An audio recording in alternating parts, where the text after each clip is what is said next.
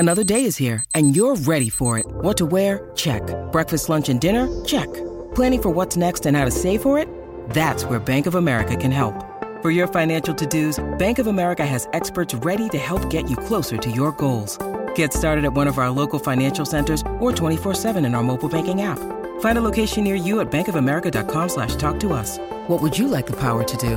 Mobile banking requires downloading the app and is only available for select devices. Message and data rates may apply. Bank of America N.A., member FDIC.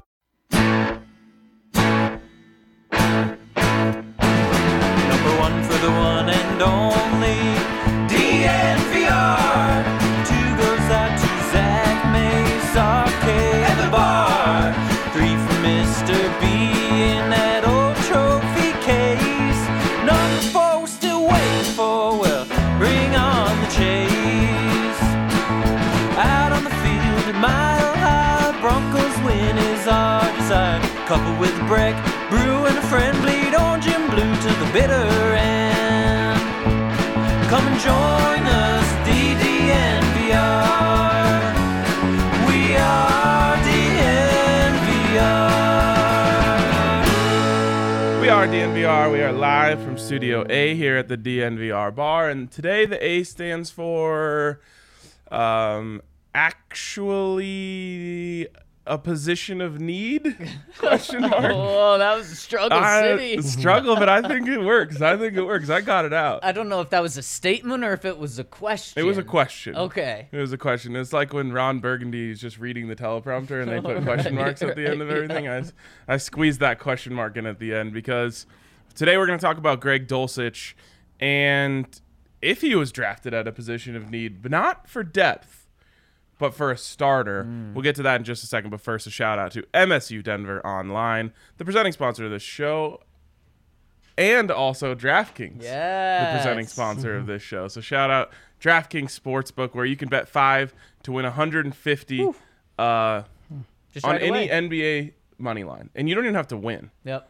Which is like maybe even too easy for my taste. Oh, so you would pass that up? Well, I'm just saying, like, maybe we shouldn't do participation trophies. But DraftKings saying, hey, you know what? You come over here, you play some DraftKings, you'll get a participation trophy. And while maybe I'm too much of a hard ass, you know, they're nicer than me. Yes. So there you go. They're handing out free money. Hit up DraftKings Sportsbook and get that $5 to win $150. You can also get a sign-up bonus up to $1,000 when you use the code DNVR. So check them out over at DraftKings Sportsbook. All right. Greg Dulcich. TE1? Week 1. That is the question. And I wonder if we're all going to be on the same page here. I guess I'll start with Mace. Mace, TE1 week 1. No. Eventually, yes. Not week 1, maybe not this year. Maybe not this year. Okay, that's wow. I like that because that's where I would definitely disagree. He's got to bulk up. I don't disagree with that. Yeah, he's got to add probably 8 to 10 pounds in the weight room while not losing what speed he has. That's all. If he can do that, and look, he's a willing blocker, that's on the film at UCLA, but willing and being 243 as an inline tight end, that doesn't go hand in hand. Right. He's going to have to add a little more bulk, have a little more, work on his technique a little bit. That's why. That's going to determine when he becomes tight end 1. He'll play. He'll get some reps, but until he can be that all-around guy, he's going to be situational. Well, and we have a comment coming in from Nathan Lee. It says, a whole podcast to say what Mace just said, no. And I couldn't disagree with that more. Well, I think this is a yes. He is the week 1 starter. Also, just so you know, this isn't the only thing we're going to talk about on the whole podcast. But the reason is why it's yes isn't necessarily because of what Greg Dulcich brings. Yep. It's because of what the other guys don't bring. Look, there's now 3 big guys in terms of the starting 3 who could start for the Broncos. It's Greg Dulcich, it's Eric Tomlinson, and it's Albert Okwuegbunam. And Eric Tomlinson is as much of a blocking tight end as you can get. Last year, he had 1 catch, a single catch How for many yards? 7 yards. He didn't even get a first down with that catch if it was a 1st and 10 situation there. No touchdowns. In fact, in his career, he has 1 touchdown, 1 receiving touchdown. In fact, in his entire career, which is nearly 10 years long, he has 18 catches. Yikes. That is pretty much less than half of what Alberto had just last year. So now we flip to Alberto. Okay, Alberto last year was way more productive than Aaron Tomlinson. Alberto, 33 catches for 330 yards. I really like the prospect of Alberto. I do not think the Denver Broncos and this new coaching staff like him much at all, and I hope that he can change their mind. I hope that they're willing to see what he can become, what weapon he can be, and I think they are, because they view him right now as pretty much a wide receiver in a tight end's body, and that's fine and great in their mind, but they're not going to treat him like a full tight end right now, and I think that's exactly why they went out and got Greg Dulcich, is to be more of an all-around tight end, be more of a guy where when he's on the field, he's not tipping their hand. So I don't think this is about Greg Dulcich being a finished product and being that guy, and I agree with Mace that he needs to get bigger and work on his blocking, but right now, you look at these guys, one is a complete blocker, only a blocker, the other guy is a complete receiver and only a receiver, and Greg Dulcich is somewhere in the middle, and I think that's why he's going to be the starter. Yeah, I'm sad because I thought I had an original point and you took it. But I was going to say, I think this staff doesn't necessarily love Alberto. And so while Alberto is everyone's favorite maybe tight end on the roster, except for, the big Dulcich stands. That's a mouthful. It's tough. There are Dulcich stands out there? Oh, yeah. I mean, look at the hair. How could he not have stands? And the mustache. I'm more of a fan of the confidence. mustache. Yep. They're out there, the Dulcich stands. But everyone loves Alberto. Everyone thinks that he has a lot of potential.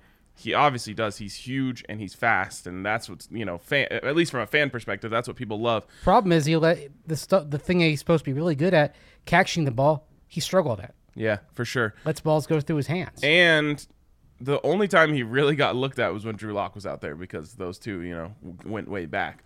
So, well, Teddy gave him some shots too. He did. I wonder if Teddy lost confidence in him when that ball in the Baltimore game did go through his hands. It's very possible. Yeah. But I'll end somewhere in the middle here, because I do not want to let go of what I know about tight end, which is it may be the hardest position in football, maybe other than quarterback, to come in and start right away. And even then, quarterbacks, we've seen a lot who come in and start right away and succeed. Tight ends, it's very rare. I mean, remember, TJ Hawkinson, he was considered to be the most pro-ready prospect when he came out in that draft. Well, he didn't have a great rookie season. He got hurt, though. That's true. He had a really good first game. Yes, he did. I remember it was like 100 and something yards. Yeah. Noah Fant was not ready to go when he was a rookie. And he ended up, I think, having the best season out of those rookies. Yep. They shoved him out there anyway. Yes, exactly. I mean, it is very difficult. But they were asking him to do things that he couldn't do. Like his second game, you're asking him to go one-on-one on the edge with Khalil Mack. What are you doing, Rich? For sure. But if you're going to be on the field, you're going to probably have to take some tough matchups. And so, again, I have to keep that in mind at all times, is you got to basically learn how to be an NFL offensive lineman and an NFL wide receiver in the time that usually you only have to learn one position. So I don't know about week one. In fact, I could actually see Eric Tomlinson being TE1 week one, just because he's the most ready. They'll just say, hey, we got plenty of wide receivers. We don't need to throw it to him. We need someone who can block for us on outside zone runs. So that wouldn't shock me. How about if they come out in an I formation in week one, and you have not only have Tomlinson as your tight end, but you have Andrew Beck as your fullback, and maybe Dulcich on the other side. And then you hand the ball off 10 straight times to start Russell Wilson's tenure in Denver. He's taking a shot on the first play. Yep, he is. So anyways, I'm somewhere in between, but I completely agree with the fact that he was drafted to be better than Alberto and more integral to this offense than Alberto. I am with you that I don't think this staff necessarily sees it for him, especially because I just think they don't think he can ever block. Yeah, and it's a bummer for me because I really like the threat that Alberto brings. And we have a question coming in from Shiloh who says, odds we look to sign someone like Kyle Rudolph or Tyler Kroft to bring in additionally in the room. And my question to that would be, one got to go then. Yep. And it's not going to be the guy that you just signed if it's a Kyle Rudolph. And so it's clear who that would be. They really like Eric Tomlinson. Nathaniel Hackett loves him as a person. I mean, he's a sixth offensive lineman. Yes, exactly. And versatile. And so, no, it wouldn't be Eric Dulcich. It wouldn't be Eric Tomlinson. You'd be letting Alberto go. And to me, man, that would be crushing just for the possibility. He's not Julius Thomas, but he has the potential to be that type of player in terms of just an unguardable threat at tight end. I would hate to see that go when he's still very much developing. Well, the other thing is also with those two names, Rudolph and Kroft, what are the chances that one of those two is still available at the start of training camp? Very good. I think they're going to let this tight end room as it is play out through OTAs. See where they are, and then if they need something, you'll find someone available on the market and then go from there. What was Dulcich's weight? 238? 243. Okay, 243. Yeah, he's not going to have fun just at that weight. Trying to block people. You know what's just so interesting about the Broncos' 2 first picks? We talked about how this coaching staff really wanted bigger pass rushers. They wanted guys that could also defend the run and bigger bodies because they didn't view Malik Reed as one of those. They draft an undersized outside linebacker, well, a guy who still has 15 pounds on Malik Reed, so certainly he's more in the middle, but not a huge guy. And then with Eric Tomlinson, they want a blocker, yet he's 15 pounds less than Alberto. Yeah. And of course, weight doesn't mean everything, but when you look at Eric Tomlinson, he's like 275, so it certainly he's literally helps. An offensive lineman. Yes, exactly. I mean, 20 years ago, he was an offensive tackle. Yeah, for sure. And, I mean, you might even be able to make the case that he could play offensive tackle for some schemes in the NFL. Yeah. Maybe even this one. But, obviously, that's not what he was brought here to do.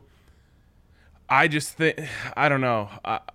I hate to hold this against Greg Dulcich because he's a third-round NFL draft pick, and that's what he should be considered right now. He was also a walk-on at UCLA. Mm-hmm. So it's not like he's a physical freak or anything like that. He's not particularly jacked, and he's kind of a finesse player. That's what he's good at. He said, I create big plays. That's what I do. And he's really like smooth in the way that he goes about getting open. But you put him against any NFL edge rusher, and I think he's going to have a serious issue. But here's the thing: I think he'll work to get better. No, he will. And that's where the walk-on thing I think actually is an advantage. Totally. And that's why I think playing the long game with him, can I see him doing what he needs to do in order to be an every down tight end? Absolutely. And I think that's when George Payton kind of talks about guys who fit the culture, getting players who are good people on and off the field, getting character guys. Part of that character is putting in the work, is knowing that they're going to put in the work and be diligent and do everything they can to maximize who and what they are.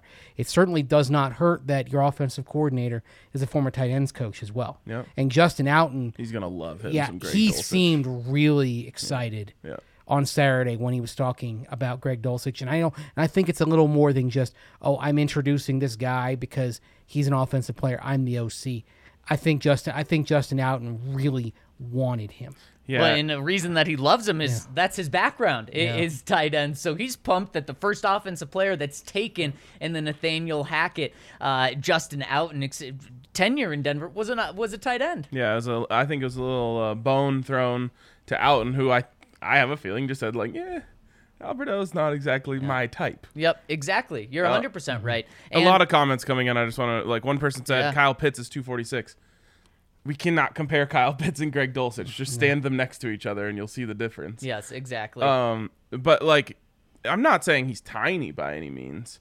It's just his frame combined with his, him being undersized is going to make it very difficult for him earlier. Now, would I be surprised if 2 years from now he looks like a statue? No, not at all. And he's 260 then. Right, and maybe that's even too big. But 250, 252, he's put on 10 pounds of muscle. He looks like a beast. That's very possible. And then, we're talking about Nick Bonito being undersized too. Someone said, well, Von Miller came in at, 245 or whatever.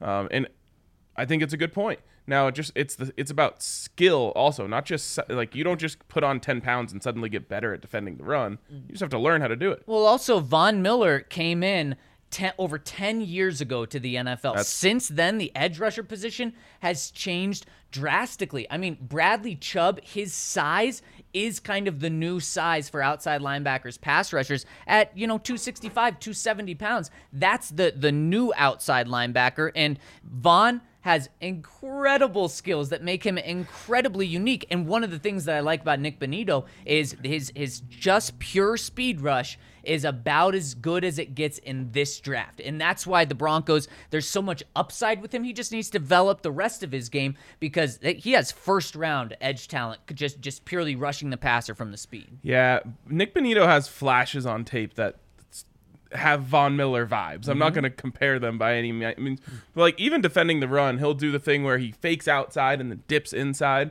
and goes and makes a tackle on the, like that's all Von Miller. That was like his signature move against the run. So did Shane Ray though. Oh, to be fair, coming out. And we love Shane Ray coming out. Yeah. And we love Bradley Chubb coming out. And we're talking about all first-round picks, by the way, except for Bonito. Who many people thought should have been a first-round pick. So we'll see. But it's interesting, Zach, that you mentioned the size thing because it's ever fluctuating. There's always a counter move. In fact, I think like Javonte Williams is a counter move to everyone getting smaller at linebacker. And you see what happens when you try to tackle Javonte Williams with these little guys that you have, trying to fly around out there and defend Patrick Mahomes and Justin Herbert. So you don't even need Javonte Williams. Look at what Dearness Johnson did to what was left at inside linebacker. That should in almost Cleveland be last a October. banned word on the like. Yeah. That was one of the worst things I've ever watched. Just Dearness Johnson, 7 yards a pop. That was painful. Just running over people. Broncos need to stop. Need to get the ball back. Dearness Johnson. Just down their face. All the way down that the game field. was awful. That was also Von's last game as a Bronco. If a 3-point game could be a blowout, that was it. Yeah, really felt like it. Ryan. So, but I'll just say this. I think Nick Bonito is almost more like the new wave of pass rushers that are trying to get smaller because, like, you're facing less teams that want to run, and you're facing these quarterbacks who literally just run around back there for like 6 seconds. And like maybe two of the best are in this division in Herbert and Mahomes. Obviously, Mahomes is the number one.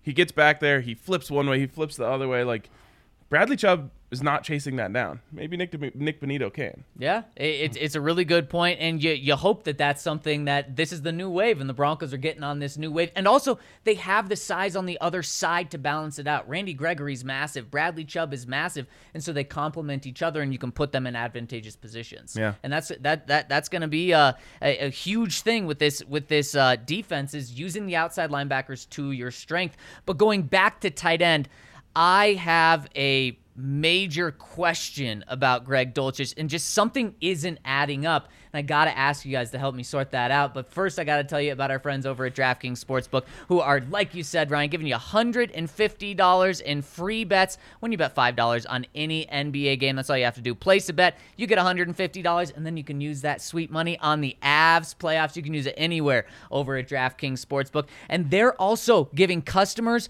a same game parlay with 3 or more legs. You get a free bet back up to $25 if one leg doesn't hit. So just get in, do that. Like I said, every single day they're having offers like this, or they're giving you a 50% profit boost, 100% profit boost. It is fantastic. So download the top-rated DraftKings Sportsbook app now and use promo code DNVR when you sign up to get all of these offers. That's promo code DNVR only at DraftKings Sportsbook. Must be 21 or older, Colorado only. New customers only. Minimum $5 deposit. Restrictions apply. See DraftKings.com/sportsbook for details. Gambling problem? Call 1-800-522-4700. Game 1 of the Avs Stanley Cup run starts tonight. Cannot wait. I'm actually going to the game, which means one more open spot for you guys here at the DNVR bar. And my biggest piece of advice, get here early. If you want to sit during the game, which sometimes I don't even want to sit during the game. I just like to stand. But if you do want to sit, if you want to have a nice meal, all that stuff, with a place to sit and do it, come early. Games For the love of God, come early. Game's at 7:30, so right when you're off of work. Get here. Do not hesitate. You can even if you get off work here, boom, at 3 o'clock. Yeah. Just come. Just don't even mess with it. Just come, hang out. Maybe you can finish work here. Actually, there was some people I was sitting by at the Nuggets playoff game the other night. They both had their laptops out right until game time. I'm like, I respect this. But anyways, come down, hang out. It's going to be a blast no matter what. We want to pack the house, have some beers, have some food, and watch the Avs start this thing off. Cannot wait. And if you're staying home and you're saying, man, I can't watch this game, this is some BS. Well, you got to hit up our friends over at DNVR, where you can sign up now and get $10 off your first 3 months, which maybe that doesn't seem like a lot until you find out that it's $25 a month. You're getting an insane discount by getting $10 off, and it's awesome. You can watch the Nuggets, you can watch the Avs, you can watch the Rockies. So check them out over at DNVR. They're solving the problem that many of us have been dealing with for multiple years now, and we thank them for that. We also thank them for their support of the show. So use the code DNVR when you sign up over there. $10 off your first 3 months. Awesome deal. It's a fantastic deal. And so my question about Greg Dulcich, one of the things that the Broncos talked about, George Payton and Nathaniel Hackett, is that he is this vertical threat. He brings a threat to the defense at a different position outside a wide receiver. Greg Dulcich talks about how he brings that vertical threat as well, how he is fast. He said he has elite speed. So we're hearing all these things about speed. And again, I just keep thinking, isn't that what Alberto is? But anyways, we've kind of talked about that. But then I see his 40 time. Yep. And I see a 4.69. To put that in perspective, Alberto ran a 4.49. Noah Fant ran a 4.540. And both of those guys were top in their class, their specific years. So while Greg Dulcich isn't a 5.40-yard dash, he's not like super slow, his speed just simply in this 40 time isn't elite. And it makes me question a little bit, was he just open in this vertical threat going up against the Pac-12? And Ryan, no shame to the Pac-12, but where is this disconnect? Did he have a little hamstring issue when he ran the 40? Then he shouldn't have ran the 40, but what did he trip? Was something going on where this 4.69 isn't the truth? Because if the 4.69 is the truth, then it scares me about his ability to be a deep threat in the NFL. First of all, I would venture to say that it's maybe more difficult to get open in the Pac-12 against those linebackers, because the Pac-12 is a spread it out, throw it conference. So you're not necessarily trying to get big run thumping linebackers, save for Nant Landman, the Hammer, shout out. But most teams are going with those tiny, they might even be using a safety down there. So it's not that, I don't think. Okay. I think that it's either if Greg Dulcich is going to be right, and he actually has, maybe not elite speed, but elite separation ability, it's because the 40 time is overrated. And it's mostly about quickness off the line. And so maybe for him, it's more about first step, the way he comes in and out of breaks. He creates a lot of separation. That isn't really a speed stat, like if we're talking Madden here, you could be a 99 speed with a 75 release and you're not getting open. You can also be an 88 speed with a 99 release and you're open every time. But see, to me, and Henry agrees with you here, he says 40 time doesn't matter. I kind of disagree with that a little bit. It shows what your top end speed can be. He says that he has a better 40 time than TJ Hawkinson and plenty of others just behind Travis Kelce. Travis Kelce is not take the top off of defense. He can, though. He's not. That's not what his game is now. But tight ends shouldn't really be your take a top off of defense. But that's what Greg Dulcich is being sold to us as, and so that's my issue. I just don't think that he's going to be this dangerous vertical threat. I think where you find his sweet spot is, what is Travis Kelce? He's 7 yards and he just consistent. At least when he plays the Broncos, it's 7 yards. You're like, he's why also can't a freak after he gets the ball in his hands. Why can't you cover this guy? But it's because he has those things you're talking about that separation, about the release. He's fantastic at that, and I think that's where Greg eventually finds his spot. Isn't 5 to 7 yards? It's 10 to 12 yards, where he does use some of his speed to get past that first line, but he's not going to be tearing defenses up by just running straight past them. And I think this is kind of where we find Greg's spot, and that's okay. because the Broncos have a 4.2 40 guy potentially and KJ Hamler. They have guys in Tim and Court that can do jump balls 40 yards down the line of scrimmage. I just think we're being sold Greg Dulcich in a way that I don't think he's going to turn into, but it's not bad. Here's what I'll say is that no one is thinking about like tight end running a 9 route on the outside and beating a corner. And if you are, you're just thinking about it wrong. Then why do they keep saying vertical threat, take the top off of defense? Because where he can be really dangerous is in the seam. And I think that's where you get the term vertical threat, because he's literally running a vertical route. That's the same. I mean, if he's running straight up the middle of the field as opposed to straight down the outside of the field, that's different still the same. Because he's not going to be doing that against, like, he could be. But when you think about like hitting a seam, you're not thinking about like man coverage running right past the guy. Sometimes you can hit that there, but you're thinking more about like you're against the zone, and can he get behind that linebacker fast enough so that Russell Wilson can get it over the linebacker, under the safety, hit him in that seam, and maybe he can take off after that. It's more about, working that seam, and if you have speed, it makes it a lot easier on the quarterback to not have to wait for you to get into that spot. You just zoom to that spot. So you shouldn't be thinking about him scoring 60-yard touchdowns. You should be thinking about him having like 20, 25-yard catches up the seam. See, and that's what I'm saying, that 10 to 20-yard spot. So maybe it's not the speed. He's got elite acceleration, and that's what causes him to be able to get over. I'm not saying it's a big issue. I'm just saying that the way he's being described right now, I think Broncos fans are a little confused at what his role is going to be. At the same time, they're probably going to need him to be that at some point, because one thing we've seen from Russell Wilson when he uses tight ends, it's when they're going down the seam vertical. Yep. Not when they're running those short to intermediate routes. Which would have been great with no band. You know what was really interesting? I think it was Nathaniel Hackett on the phone call to let Greg Dulcich know that they'd just taken him. He said, our quarterback has been begging to throw to tight ends. He's been begging to throw to tight ends. And I found that so interesting because Russell Wilson has not ever used a tight end that much. He did Jimmy Graham. I mean, Jimmy Graham had double-digit he had double-digit touchdowns one year. Another year he had, I think, like 800 or 900 yards. But Jimmy Graham was someone who could get downfield vertically. So, but that's what I'm saying is I think Russ has come here and said, I really want to use a tight end. The reason I haven't used tight ends for the majority of my career, 8 other years of his 10 years, is because I haven't had the right one, and I haven't had that Jimmy Graham type. So go get me that guy. And I think that's probably what the Broncos did with this pick. I don't think it was because just Justin Outen wanted a tight end or because they didn't like Alberto. I think it's because they said they're having a lot of input from Russ, and that's a smart thing to do. I mean, I think the interesting thing, though, to look back on is if Trey McBride had fallen to 64. Yeah. I think Trey McBride would be a Denver Bronco today. I think you would too, which is really interesting. Because he has a different skill set than Dulcich. Right. But we would be saying definitely Trey McBride is your week 1 starter. Right. Because he's bigger and he should be able to translate a little bit better immediately as a blocker. And a lot of people had those two guys, 1-2. Right.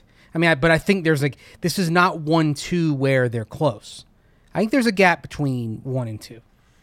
And that's fine. There was what, half a round separate, or more than half a round. I think 25 picks separating McBride and Dulcich. So, 2/3 of a round basically. Yep. And that I think is fair based on kind of what their levels are and especially what they can do immediately. If you want to talk about, though, getting open against lesser competition, I do worry about that with Trey McBride.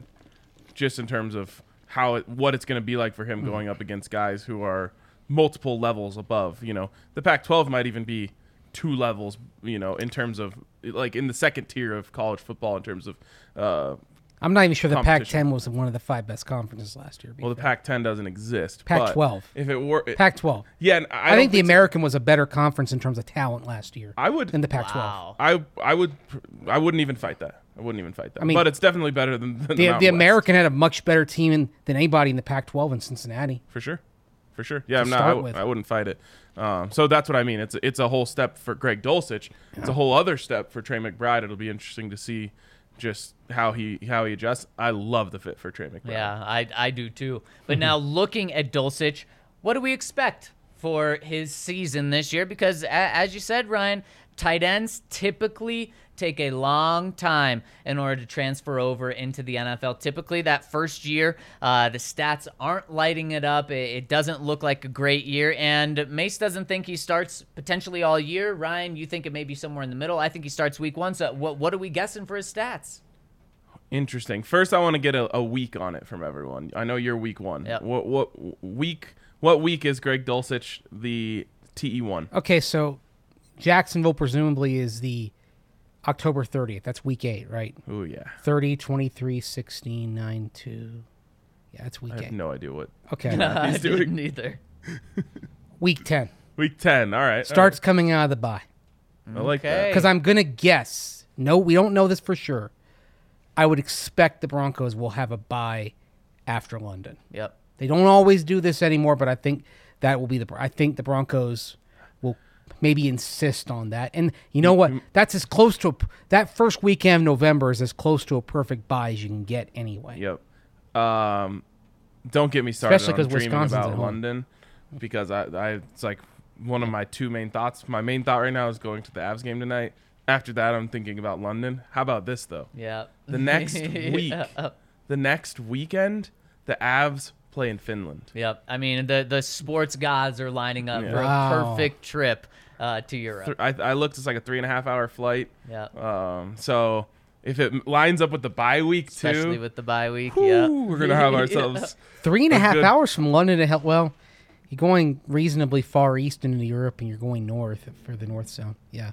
even I didn't. then. Though, I didn't it's a lot. realize it was that long a flight from I London to didn't either. Helsinki. I mean, that was just on one Google search, the top result that I went with. So I don't even know like what cities we were going between. but There's a way to figure this out. Have you ever used the website Great Circle Mapper?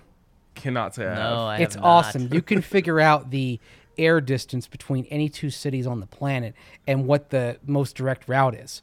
So, like, if you, for example, did like New York to Mumbai, it would have you going like literally over Russia, which I guess you can't do anymore. So you can look right now and say London to Helsinki.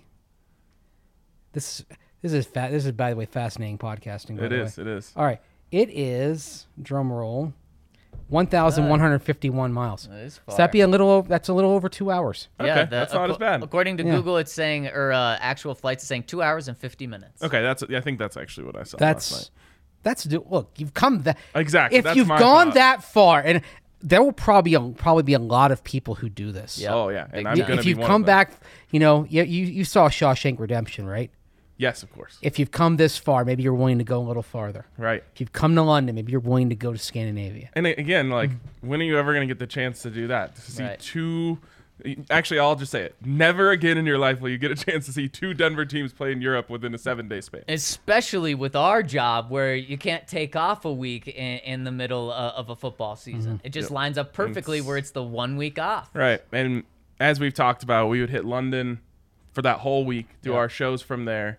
And then, so we'd be out there for a week. Then you get a whole other week that you can go explore a different part of the world. Yep. And the official announcement will come tomorrow morning. So stay tuned. I'm like nervous about that. Yeah. I don't like just because I haven't seen a full-on 100% confirmation yet. Yeah. I'm just like, oh man, if I get this ripped from me and we all get this ripped from us, it's going It's like to be a very sad day. everyone suspects it, but the NFL has been so cagey about kind of probably internally about kind of talking around it. Yeah. Like, The NFL, because it's been leaked Yeah. and a lot of people are talking about it these last 24 hours. What if they just pulled the rug? What if that was the initial plan, but they were pissed that it got out somehow, so they're just pulling it from the Broncos? Yeah, that would really suck.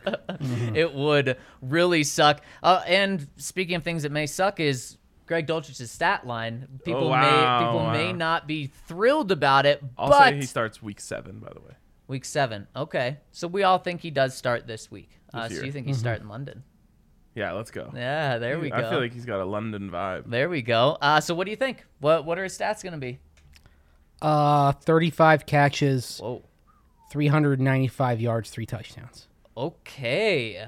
Interestingly enough, you don't think he's going to start until the latest of all of us. I think he's going to start the earliest, and I think it's going to be way more underwhelming than that. Oh. I think it's going to be about 25 catches, 24 catches. A little over one catch If a he week. starts for about 250 yards. If he starts the whole season and that's his stat line, we're Something's talking gone about wrong. him being a bust. Yeah, To be fair. No, I don't think so because the ball, someone's not going to eat. That's true. And if it's Greg Dulcich, I think everyone's understanding about that. He If can't it's complain. If it's Cortland Sutton or Jerry Jeudy and they're healthy throughout the season, then that's going to be a big issue if those guys are going for 550, 600 yards. But remember, Noah Fant, his rookie year, he started 11 games. He had 40 catches for 562 yards. That was an incredible season. So I'm saying he's going to be just above half of that. And Noah Fant was the tight end on the roster. Alberto's still going to get production. In fact, I think Alberto matches his production. So when you look at the tight end room, you're saying, okay, they were totally productive, fine enough. And then you're going to look at the receivers and say, those guys are the one to eat. I will say there's going to be a lot more balls than there were last year. Mm-hmm. So And those are going to be going to Tim, Cortland, Jerry. Yep, for sure. I think everyone's going to eat more. I'm going to say... Even Melvin Gordon's going to eat more in the Yep. passing game. Yep. It's going to be Badger to Badger. Low, They're going to be badgering defenses. yeah, low key big numbers out of the backfield, I think, for Gordon this year. I'm going to say... I got to think about yards per catch. He gets a lot of those. Yep. So I'm going to say 35 catches, 500 yards. Oh, my goodness. How many touchdowns? 2. Okay. So you're essentially saying he's going to be really close to what Noah Fant did as a rookie. And Noah Fant had the best rookie year for a Broncos tight end in their history. Yep. How many rookies? You are crazy. How many rookies? How many rookies played with an elite quarterback? Because Julius Thomas wasn't a rookie, right, with Peyton. Actually, he was. It was not until his third year that he really got on the field. Right. I don't know about rookies. I don't know about T.J. rookies with Hawkinson, LA. when he was injured, got Matt Stafford in Detroit. I'm talking about but- just Broncos. but though. so- Bronco, like rookie tight ends. Yeah. Shannon Sharp was still a receiver, converting a tight end. Right. And he didn't. And they didn't throw the ball. It took him like 3 years to really start becoming productive. So I'm just in saying that this is going to be the offense. best quarterback ratio to drafted tight end, highest drafted tight end. Well, they picked Riley Odom's number 5. The one I think of is five, Cutler way. and Scheffler, and I don't know what he did as rookie. Well, if we're So going to go then- back, we got to look at Riley Odom's because if we're talking about rookie tight ends, he was drafted to be very productive because he was number 5 overall pick. To be fair, totally And his different era, though. right, Yes. his quarterback in 1972, most of that year was Charlie Johnson. Riley Odom's in 72, did not start. 21 catches, 320 yards, 1 touchdown. It's essentially that was the a same number 5 ratio overall I'm pick. talking about in Yeah. terms of yards per catch. I do think he can be as productive as Noah Fant just because of the difference in quarterback. Then how in the world is he not starting week 1 if he's going to be that good? Well, I think starting is just he's going to be used in a lot of situations and a lot of packages. So I don't think while he might not start, I think he's still going to be on the field a lot no matter what. Man, I think you're crazy. I think you're setting the bar way too high. You're letting people set up for big time failure with what he's going to do or not do this year because I think he would have more receiving yards in your case than KJ Hamler, right? Than I've a got fourth receiver. my expectation for KJ Hamler is nothing. So then what do you have Tim going for? What do you have Cortland going for? What do you have Jerry going for? I think there's 2,000-yard receivers. Okay. I'll say Cortland and Jerry. Okay. And I think Tim is like 800. So there we're at 2,800. And then there's, 2,000 extra or at 1,500 extra yards to go around. So what's Alberto doing? Nothing. Nothing. I mean, what you said. 300 yards, basically? Yeah. For Alberto. Yeah. And see, I think that's what Alberto has. I think they combined for that. Okay. Yeah, I mean, we'll see. The guy that Henry was the first one to How point many it. yards are you getting from the tight end position? I think that's a fair question to ask here. Are you getting 600. So you're getting about roughly 35, 40 yards a game from tight end. That's consistently. Yeah. And so the guy that is you are the one that's saying, watch out, tight ends don't produce a lot. He's gonna produce a lot. I think he's gonna. I mean, 35 catches is nothing. I just think that his catches are gonna be worth a lot. He's gonna come in. They're gonna find the mismatch. They're gonna work it for a big play. He'll go back out, and Eric Tomlinson can come in, and they'll run the ball again. And that'd be great. If he has those stats, it'd be great. Like, I don't think asking 35 catches is a lot. I'm just putting the yards up high because I think his catches are going to be long catches. Wouldn't it be hilarious if Eric Tomlinson actually leads the tight ends in touchdowns because he catches like a bunch of 1-yard touchdowns in goal to go? I mean, And I could really see that happening. has he ever had more than one in a season? I don't He think only has one. He has one for his career. for Yes. his career, but when you get a situation like this where you don't really have an alpha right now, sometimes it's just your short yardage specialist who ends up having a bunch. I seem to recall Patrick Hape having more touchdowns for this team than you would have expected, just because they drop him in goal line. He'd catch like a 1-yard touchdown pass from Brian Greasy or Jake Plummer back in the day. Right. I mean, he's going to be the lead. No one's going to be focusing on him, especially, you get a hard play action going one way and he just leaks out towards the pylon the other way. No, I think there's going to be more. If he has a touchdown, it's going to be on the ground. He's going to be lined up. Fullback? He's going to be lined up as a fullback, That would and be he's gonna take a handoff in. Or didn't Mitch Sean Ryan line up as a fullback and get a touchdown catch Yep. from Peyton Manning? I'm saying these things happen. Who would be the most electric player on the team to get a touchdown? Like, just the most random but awesome. I mean, it's got to be a big guy, right? DJ Jones. Sure. Yeah, that'd be good. Garrett Bowles doesn't. I always have a thought touchdown in his Alexander career, right? Johnson should have got a chance to come in as a fullback. Just kind of that mentality that he brings. Right. We would have done a He's crazy so celebration. big and so strong. too. His legs are so massive that I just felt like give him the ball and let him churn. Yeah, DJ Jones would be a fun one. Yeah. They had Domata Peko lined up a couple They times. did. And Paxton Lynch threw a pick. On the goal line. Yeah. Should have just handed it off to That him. was brutal. It was very brutal. All right, I want to give a shout out. This is a great conversation. I want to give a shout out to Green Mountain Dental Group, locally owned, right outside of the downtown, and they're the best damn family-owned dentist group in the metro area. Heck, I don't know this for sure, but you could see them down here watching the Avs game tonight at the DNVR bar. They're big Colorado sports fans, big Avs fans especially. Whole family's got jerseys on when they come through. So shout out to them. They take care of you. They'll do a great job. And when you sign up for a cleaning, x-ray, and exam over there, they'll hook you up with a free Sonicare toothbrush. So hit up our friends over at Green Mountain Dental Group. And so I got to get your prediction. Who is the Week 1 starter? Eric Tomlinson. Eric Tomlinson, Mace? Tomlinson gets the first snap. Tomlinson, how about that? And I'll go with Dulcich there. I'm thinking there might be 2 tight ends on the field on the first play for a big wide zone play action fake. Cortland Sutton one-on-one down the sideline jump ball. There we go. I love it. Russ would like to start that way. Yep. Get Just everyone. don't start with a tight end around. Or do. I don't just know. to see if you can make it work. You have elite speed with Dulcich, so you might as well.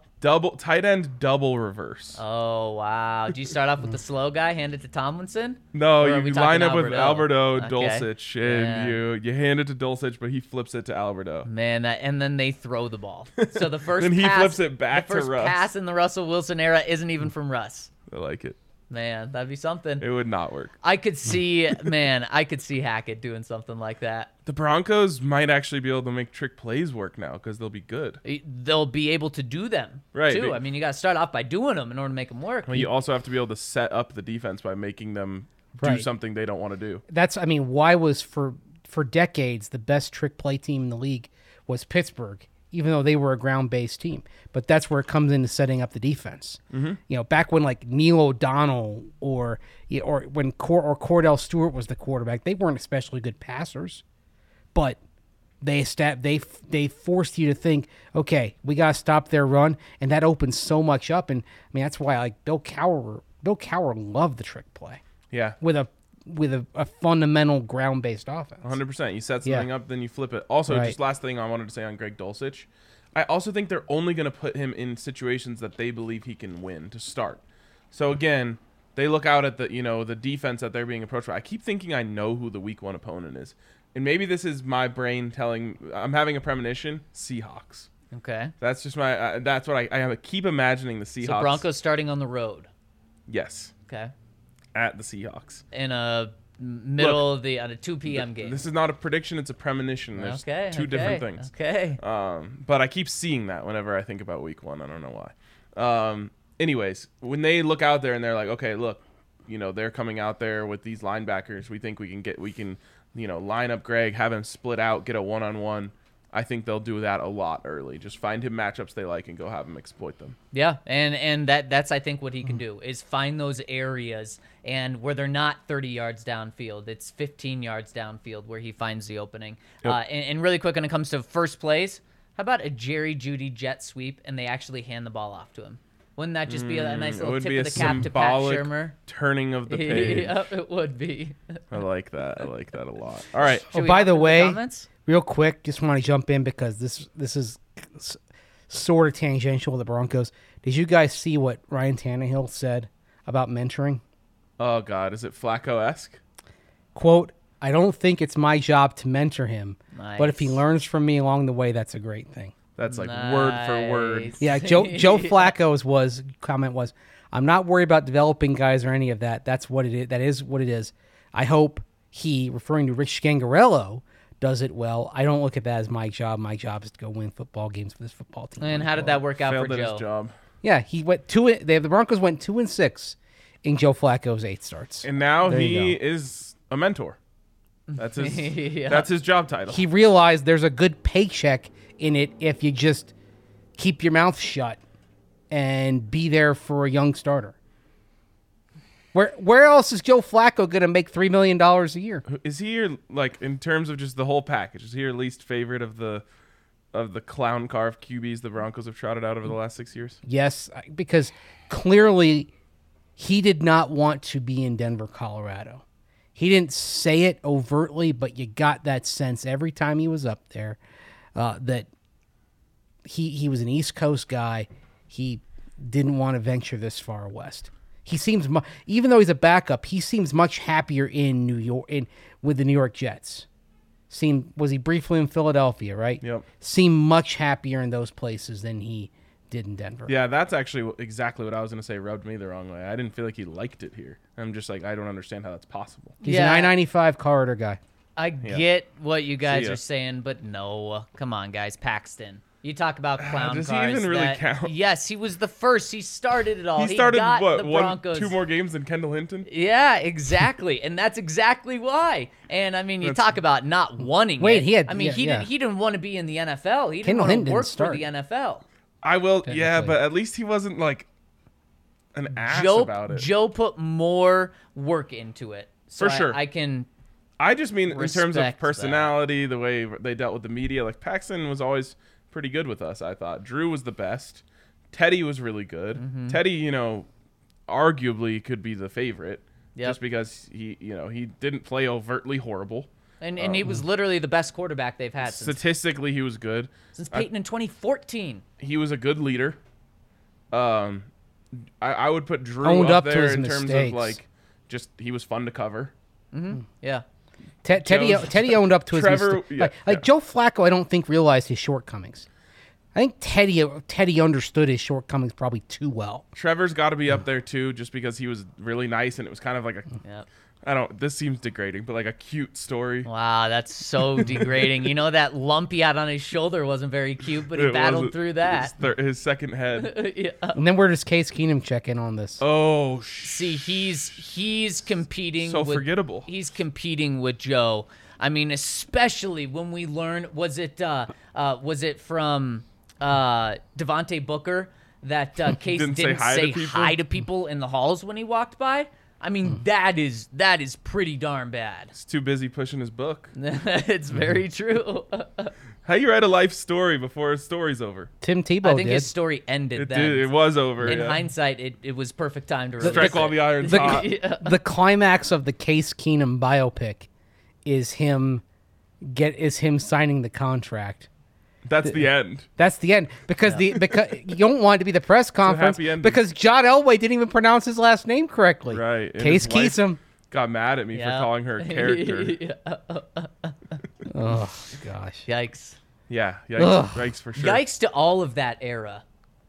I think people probably turned off the podcast now. No, when we dove into that. Because if the Broncos were still going Drew and Teddy, this would just be too dark. We couldn't be talking about this, joking about this. But now that we're on the other side, it's okay to take a step back and laugh at the past struggles. Although I think in the long Drew, ago. if they'd gone for the Drew Teddy reality, I think Malik Willis would have been a Bronco right now. That could have been fun. Not In as fun round as this, 2, though. but in round 2. Yep. Okay, we can move. We can move on though. I don't even remember those eras. Let's get to the questions. Do we have any super chats we need to hit, Kale?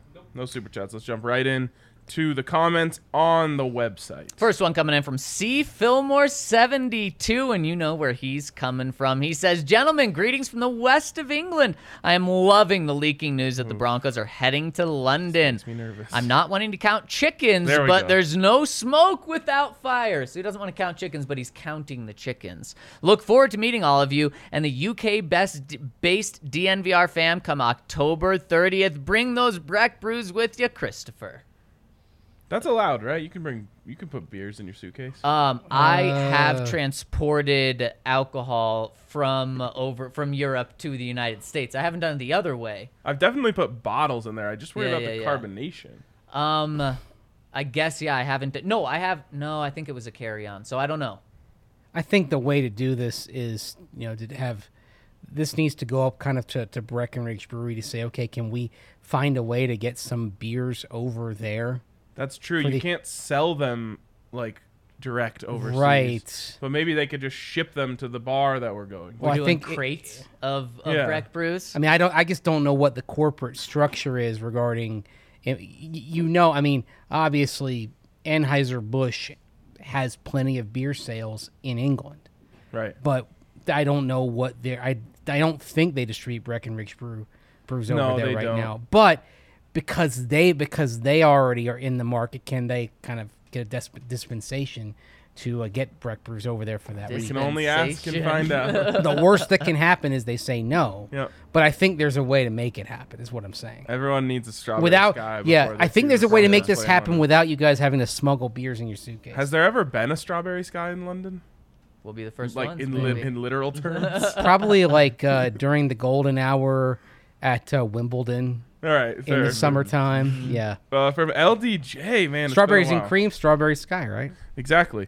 Hey, guys, haven't chimed in a while, but I listen every single day. Thank you for that. And you guys said something that hurt my heart. RK said he'd rather have Stephon Diggs over Cortland and Tim, and the same for Tyreek. And I'm wondering, how did we get to this point? And you guys wanted Debo. That made no sense to me. I didn't want Debo. I watched a lot of these wide receivers, and I'm scratching my head as how Drake London was the first wide receiver taken. So question, do you think you saw more freakish stuff in Drake London's film than Cortland Sutton's insane above-the-rim catches? I feel like we're moving the goalposts a lot. Yeah. You totally just changed it. We never said we'd rather have Drake London than Cortland Sutton. Nope. We've never said. And Tyreek Hill is not Drake London. Drake London is not Debo. Drake London is not Stephon Diggs. Nope. I stand by what we said, because I also agreed with you there about wanting those elite wide receivers over the two the Broncos have, but I wouldn't rather have Drake London than Cortland. Very, very interesting, LDJ. You're moving the goalposts on us. He says, I don't know. My question to you all is, do you think the rookie 2018 Cortland tearing up training camp and abusing Bradley Roby and the huge breakout 2019 Cortland, that Cortland, is still wearing number 14. Do you think the current Cortland may not be the same after the ACL? Is a totally different question.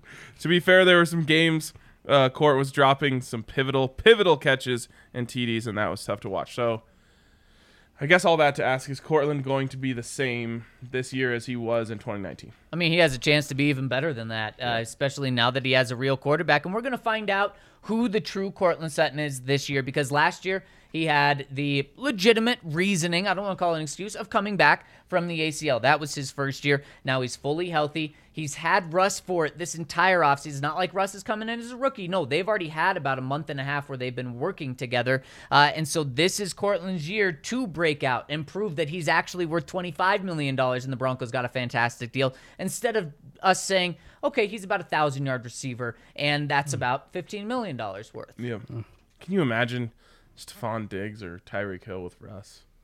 Man, Tyreek just going deep. Obviously, we would never want him as a Bronco. Well, look but at what just Diggs has done in, with like, Kirk Madden Cousins, terms. right? Russ is better than Kirk Cousins. Oh, yeah, without by a a doubt. mile. Yeah, so And so we've seen Diggs with Cousins, we've seen Diggs with Josh Allen. I mean, it's What were his stats with J.A.? Yeah. Crazy. And that's why he got the massive contract. Yeah. I think he led the NFL last year in receiving yards. It was, I don't think so. 2 years ago, he had 127 catches, which is insane. Maybe it was for catches. 1,500 yards. Then last year, he had 103 catches for 1,200 yards. Okay, yeah, I don't think he led. But maybe like over the last 2 years or something. I could see that with 2,700 yards. Yeah. Or, 2,750. Yeah. It's insane. Almost 1,400 yards. 127 catches is almost unfathomable. That is crazy. And with Broncos receivers have 127 catches last year. That's a really good point. Man, he was a really good receiver with Kirk Cousins, but he wasn't as dominant as I thought. His two best years, the two most recent with Kirk Cousins, 102 catches for 1,000 yards, and then 63 catches for 1,100 yards. That's an insane 17.9 yards per catch. That is insane. In the NFL, that's nuts. Dan Burke chimes in and says, "Hey guys, so some in Denver have mentioned how the presence of Jonas Griffith is a large reason why they felt comfortable in not prioritizing inside linebacker in this draft. So I want to know what you thought about him as a player and what his prospects could be moving forward." One, I don't think that affected it. I agree. I believe George Payton when he says the board just didn't fall that way. I also have said it forever that I don't think the Broncos value the position. But this is a new regime, so I gave them, the benefit of the doubt that maybe they would. Not even that they need to, but just maybe that things would be different. It's not. And I think Jonas Griffith is a nice prospect. It's so easy to forget some of these really forgettable games when the Broncos are just losing and scoring like 17 points or something. But I do remember sending out multiple tweets about Jonas Griffith in the later stretch of the season being like, I think the Broncos might have something here. So he's an exciting prospect, I would say, is what he still is. But he's like all the measurables. If you just like put his stats, like his specs on a piece of paper and then put him into this draft, we would have said like, we like this guy, you should take him. And I think with Jonas Griffith, he's still very cheap and young, so he still has a lot of way to develop. And they also really like what he brings on special teams. So if he doesn't show that development, he's still a really good piece. And it is just crazy that you still have Alexander Johnson and Kenny Young still out there as free agents right now. So the Broncos, if things don't work out, they could turn to one of those guys and bring him back in training camp for a really low value deal. And that, just like you said, not only do they not value the position, they've talked about dime a lot. They're going to have Caden Stearns on the field a lot. They can use Baron Browning in that inside linebacker role as well. I mean, I'd say you probably see more of Stearns than Jonas Griffith. The inside linebacker who's going to be on the field every down is going to be Josie Jewell. Mm-hmm. You just hope he stays healthy. If he does, he's fine. I mean, they do need somebody to be the quarterback of the defense. And that's Josie's biggest skill. Exactly. Next one coming in from Bronc Oilers says, "Hey guys, gotta say it's been pretty surreal to come out of the draft with zero quarterback drama in Broncos country, but I couldn't be happier about that. This draft has really got me intrigued by the evolution of our defense and the hyper flexibility at all three levels. I'm excited by the idea of a little more smoke and mirrors in our personnel groupings and alignments, and with the collection of quarterbacks in our division, it'll be important to keep them uncomfortable mentally and in their reads, but at the same time, I'm a little nervous about laying on too much complexity with a first-year defensive coordinator. Do you guys have any concerns about things potentially getting a little too cute defensively with so many unknowns? Cheers, go Broncos, and let's go Oilers." 0-1. Okay, here's how I think about this. Who is on this defense? Josie Jewell. Mm-hmm. You definitely trust him to soak up a new scheme. Justin Simmons, you definitely trust him to soak up. And I'm just going to keep going here. Kareem Jackson, Pat Surtain, Ronald Darby. You look on the edge. Bradley Chubb, Randy Gregory. These guys, this is a very veteran defense. Now, of course, Nick Benito is going to come in there, and that's going to, Baron Browning. You want to make sure that he has a grasp of things. Caden Stearns, those guys are going to play.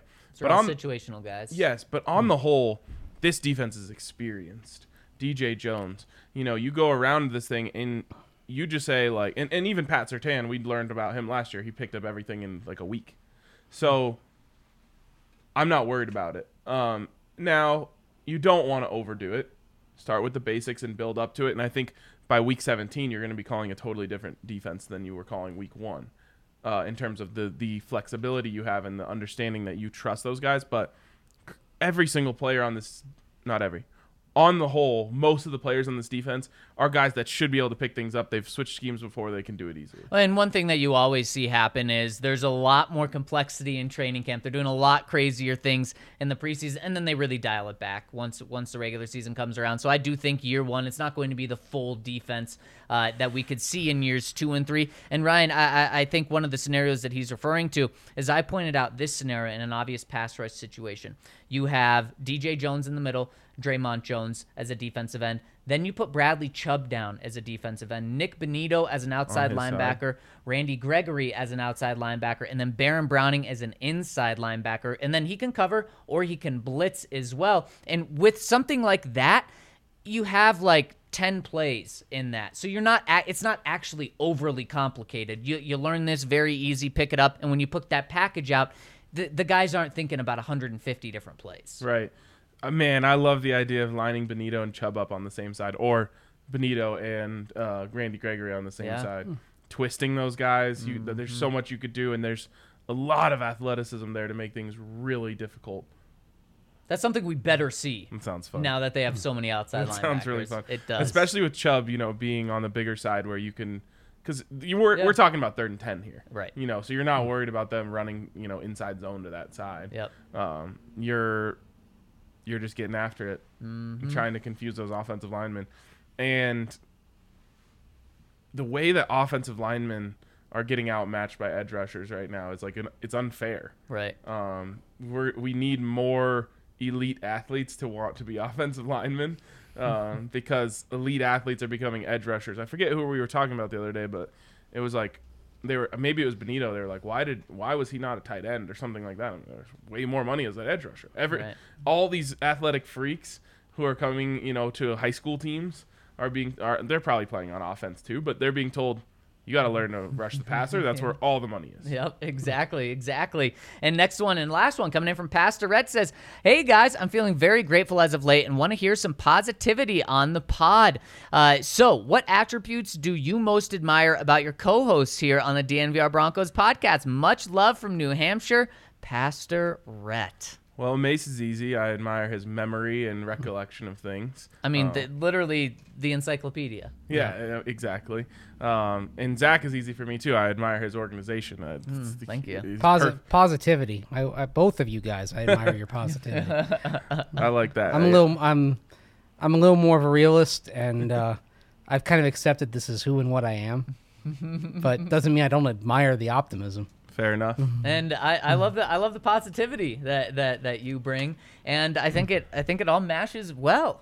I think it does too. That's why we work. That's a great question to end the day on. Yeah, I love it. Speaking of positivity, I'm feeling very positive. Yes. So that is going to wrap it up for us today. This has been fun. I love the conversation about Greg Dulcich, and I'm really excited to find out how it plays out. Because we had 3 very different answers and for 3 very different expectations. So we'll see what happens. Hopefully soon. I know we have rookie minicamp coming up right around the corner, so that's fun. But stay tuned with us here. Of course, we'll be back with you tomorrow and every weekday after that.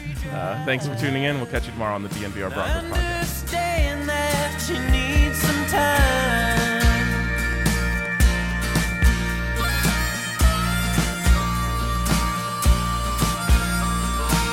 I know some landmarks we used to hit where flying cotton would stick to your lips.